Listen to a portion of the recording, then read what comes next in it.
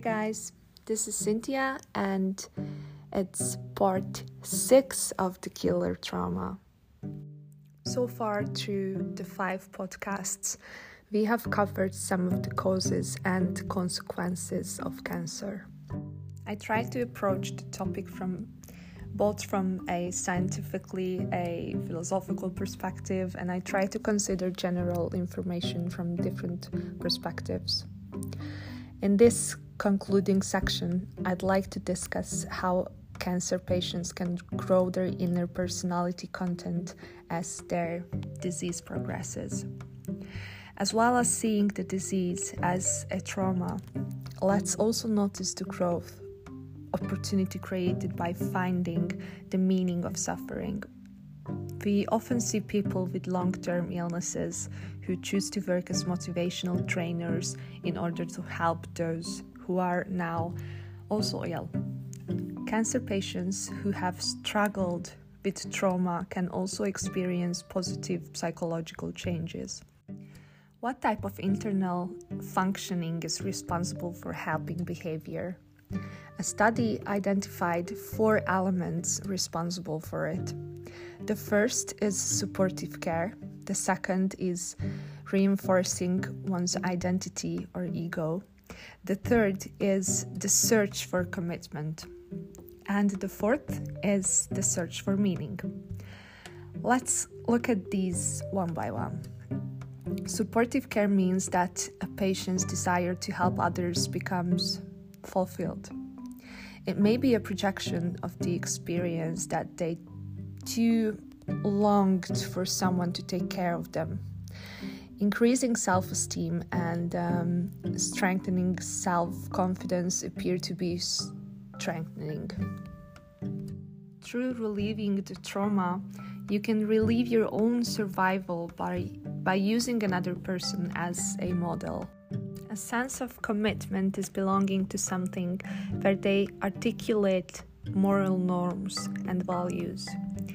In other words, once they have passed that point, they feel it is their duty to help, since they are already an expert on the subject. It includes gratitude, as they have also received help, which they can now pass on to someone else. If you feel you're doing something important, you also demonstrate competence and a sense of importance. Fourth case, where the goal is to find some meaning. It is crucial to give meaning to both the suffering and the illness, and to the current life one lives. If it helps, it makes sense to experience what the illness has been. But at that time, the disease was no longer in vain.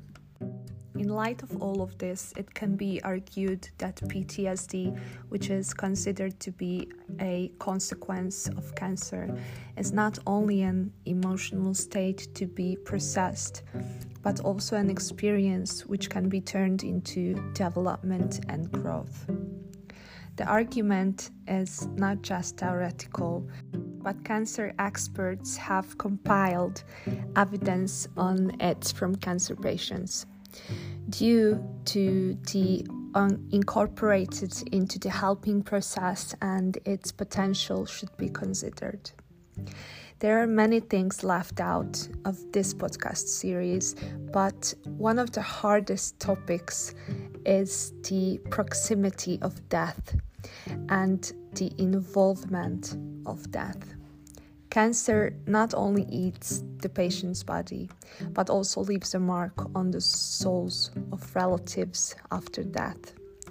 A relatively new but very important area of research is traumatization of observers.